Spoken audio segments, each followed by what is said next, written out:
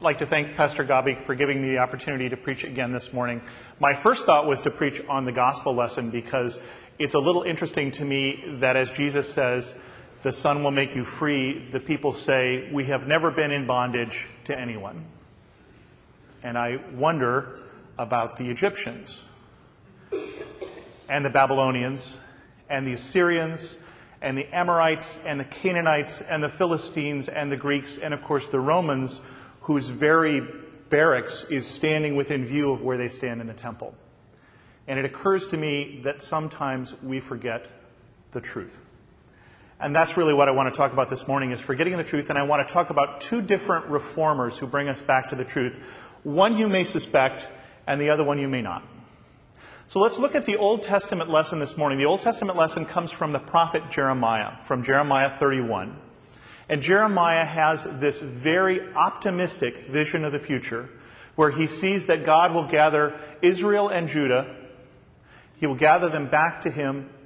He will make a new covenant with them, unlike the covenant that their fathers broke. He will write his law, on their hearts and on their minds. Everyone will know the Lord. They will all be forgiven and they will all be obedient. And that is pretty good news. Especially from a prophet who spent a lot of his time giving us not good news. If you've read a lot of Jeremiah and of the book of Lamentations, which is written by Jeremiah, you might guess that anybody who writes a book called Lamentations has a lot of bad news to bring. And that's because when Jeremiah was prophet, he is not describing the time that he lives in. Jeremiah was a prophet during the last three of the kings of Judah before the Babylonian captivity. Jeremiah becomes a prophet in the reign of the king Josiah. Josiah the reformer, the first of the two reformers that I want to talk about. Josiah is an interesting king because he becomes king when he is only 8 years old. When he is 21 years old, Jeremiah is called to be a prophet.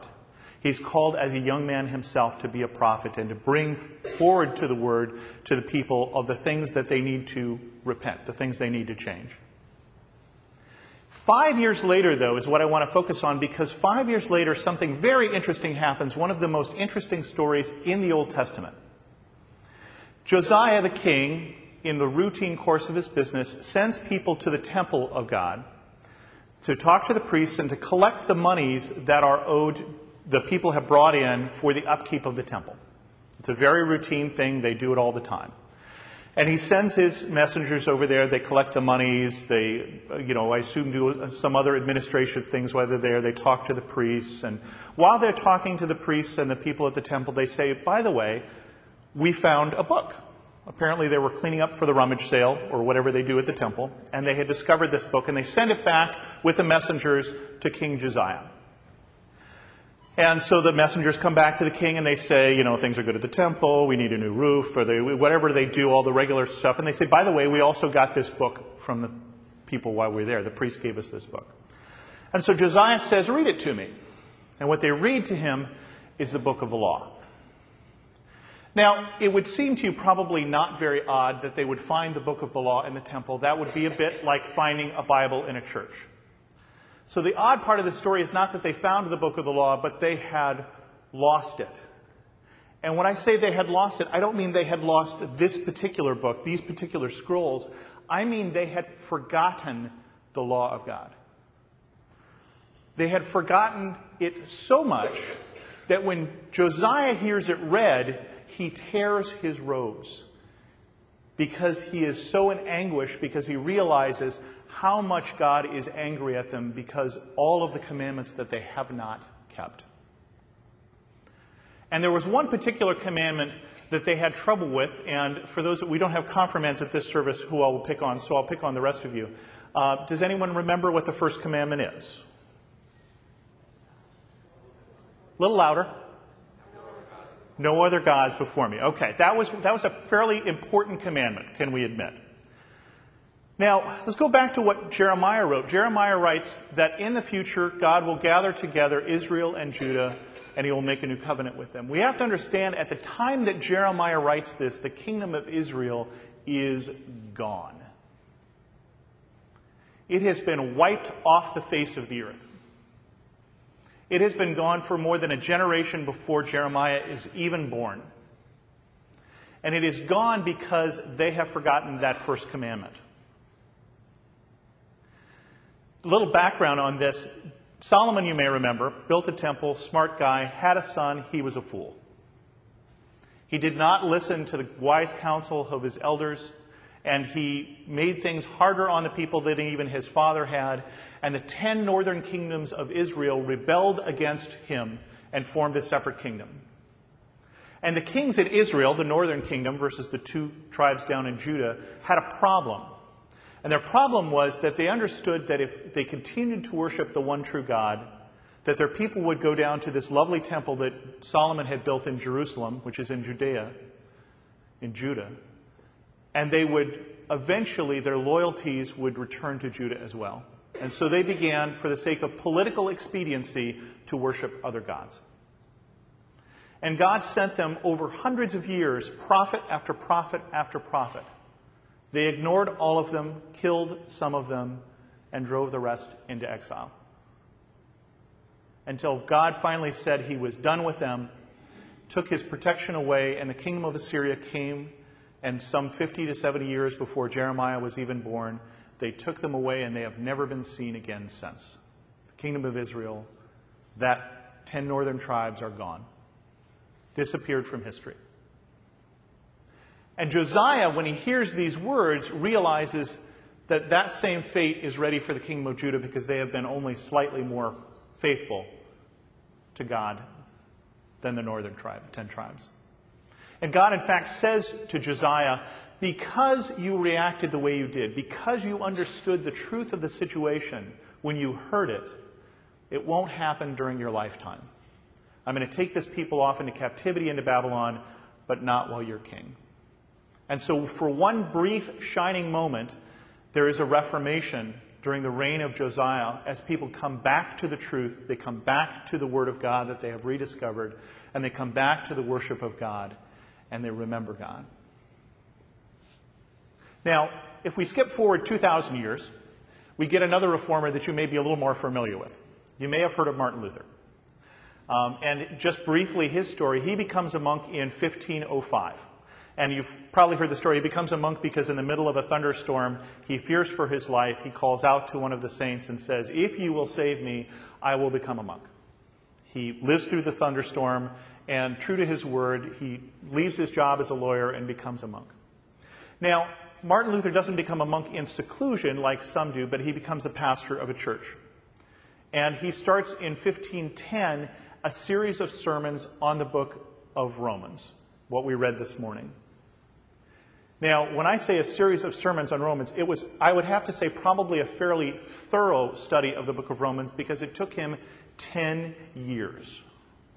He preached on Romans, I'm not quite sure if it was every Sunday, but he preached on Romans from 1510 to 1520. So he got fairly familiar with the book of Romans. And as he studied Romans, he realized over the course of time that the people of God in his day had again forgotten some of the basic truths of God. But different ones in this time. The lesson we get from the prophet Jeremiah and from Josiah's time is that God does care about what we do, that our actions are significant. And they remembered that part. But what they had forgotten was that we are not saved by our actions. We are saved by the act of loving God, who, when we could not save ourselves, sent his Son to die in our place. So we are saved by grace. And that was the truth that he realized he came to believe that the church had forgotten about. The church that at this point was doing things like selling salvation so they could build St. Peter's in a little indulgence that you could buy.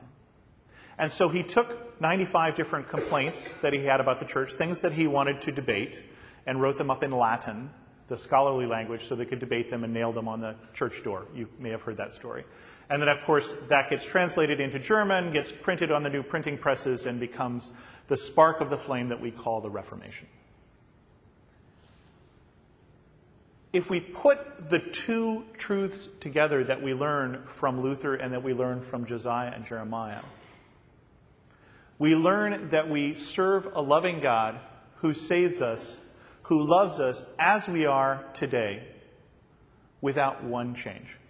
That there's nothing we need to do to earn the love of God. That he loves us as we are today and saves us as we are today, but that we serve a God who loves us so much that he doesn't leave us as we are today. He sends his Holy Spirit that we may be continually inspired by discovering the truth in the Scripture, as the people in Josiah's time did, as the people in Luther's time did.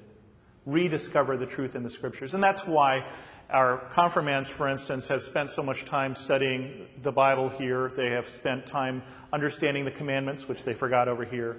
They've spent time reading Luther's catechism, which he wrote so that parents could understand what to teach their children. And he spent time translating the Bible into the language of the people, which is why we just handed out Bibles to children. Something that would have been very unusual in Luther's day. When he was a child, he wasn't handed a scripture, you could bet. For one thing, it wasn't even written in a language he could understand. But we believe that God sends his Holy Spirit, and that the purpose of the Holy Spirit, that the act of the Holy Spirit is to continue to bring the truth to us and to continue to reform us, to continue to change us. And that Reformation is not something that happened in the 1500s, but is something that the Church of God is called to continue to do over every month, every week, and every day. That God continues to send his Holy Spirit to reform his people and to make them into the people that he desires. Amen. Dear Heavenly Father, thank you for working everything out for my good. Help me trust in your perfect plan. Amen. Father, thank you for loving and caring for me. With Christian Prayer Meditation, you can pray along to prayers based on specific topics. Go to lifeaudio.com or search your favorite podcast app for Christian Prayer Meditation. You can also download the Abide app for biblical meditations at abide.com.